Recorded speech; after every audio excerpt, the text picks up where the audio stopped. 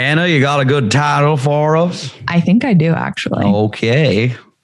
When you're ready. To Xi or not to Xi? The topic is China. And the question is, when it comes to a pressing issue like competing with China, is something better than nothing? This is my reaction to your title. To Political Playlist. All right. Are we ready, guys? Happy hour. Happy hour. You fucked that up so bad. Hey, everybody, and welcome to Political Playlist Happy Hour. I'm Michael Kristoff. I'm Anna Muskie-Goldwyn. And I'm Anthony. Bargett. And he doesn't have a last name, but I can tell you that Anna just nailed her title, as you heard in the intro. Cheers, everybody. What are we drinking right now? Cheers. Drinking margarita. Ooh, margaritas. She's feeling feisty. I'm just on a cool, simple, casual scotch. Well, it must have been a spreadsheet day for Anthony. So, Anna, What are you drinking? Oh, I just have a High West bourbon on the rocks. Wow. Wow, you guys are both very loungy. So, Anna, talk to me about your issue this week and what this question is that you're asking. It seems like a great one. Admittedly, I don't remember it. When it comes to a pressing issue like competing with China, is something better than nothing? What we're talking about is the Competes Act, the America Competes Act, which just passed the House, and it is a $257 billion bill that is essentially engineered to help us compete with China. However, this is according to only Democrats and one Republican, if you can guess who he is. Oh, wow. Let me guess. Hold on. You said he. I said he. Oh. Think about the one Republican who would vote with Democrats. Adam Jim Kinzinger. Jordan. Michael. No, it's not Yes, Jim Jordan. our beloved Gotta be Kinsey. So the Competes Act, what Democrats say, who drafted it, is that it will boost American competitiveness with China in specifically semiconductor manufacturing, which is like chip manufacturing. Yeah. It will improve supply chains, and it also puts a ton of money. Actually, most of the money goes towards research and innovation, which is nice and broad. I mean, those are great talking points. Great Do we think it things, really right? does that? I don't know, because what Republicans say is that it has too much weight on other priorities, specifically in the climate change and clean energy business, and that there is not enough direct punishment in the bill, if you will, towards China in combating all the bad things that the communists are doing. Specifically, the Republican who I chose to kind of pull out of the mix here against it is Jim Banks, because he is he's a Republican from Indiana.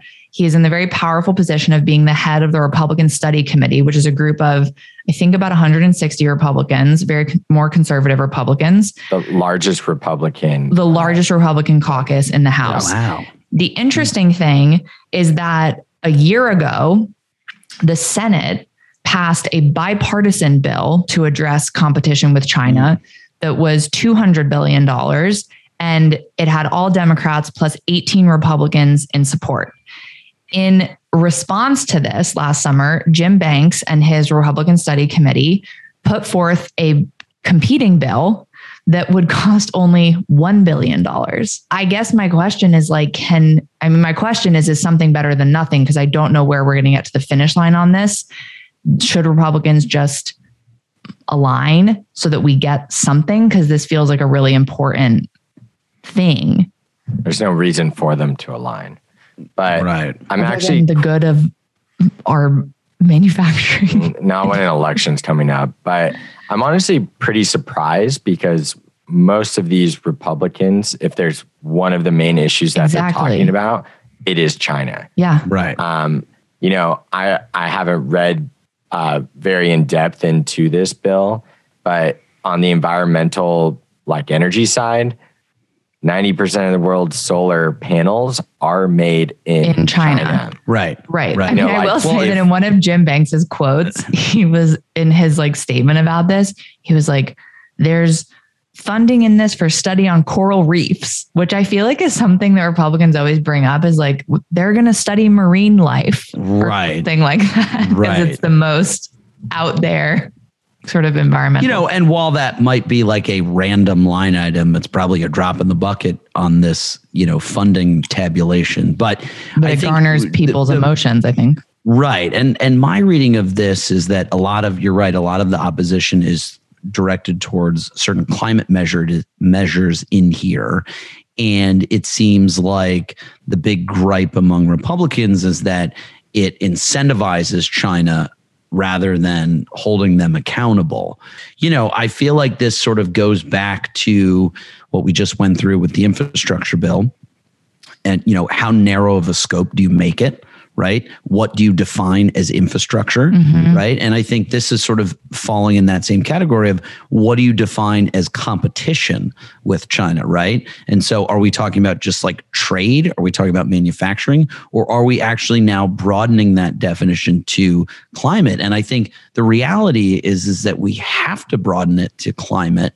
It's like election security, border security, all of these things everyone should agree on. We should want them for our country. And especially with something like this, hey, yeah, we should be making sure that we can make these goods in America and we don't have to rely on other countries. And I think that's one thing we've noticed during COVID is what's happened.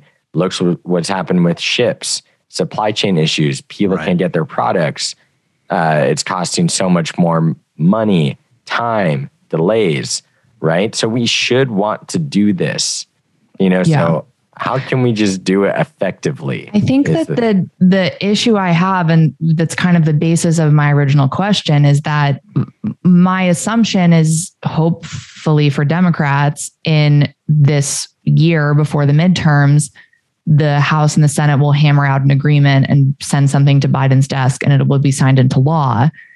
If that doesn't happen and Republicans get in their way, then Republicans might win Congress, but Biden's still in the White House. So if they pass something, is Biden incentivized, or does he feel it's appropriate to sign into law whatever they come up with? Then if they can't get that passed, then it's already 2024 and we have no legislation addressing our competition with China and our supply chain. So I guess that was kind of the basis of my question. Well, I think with this, they would be well served to go back to the drawing board of the one that passed in the Senate and then identify, okay, where are a few areas that, because clearly the Republican proposal from Jim has like nothing in there. I think the Republican one is a very short-term looking thing. Right. It says, okay, China does something bad. This is how we retaliate. China does something bad. This is what we do.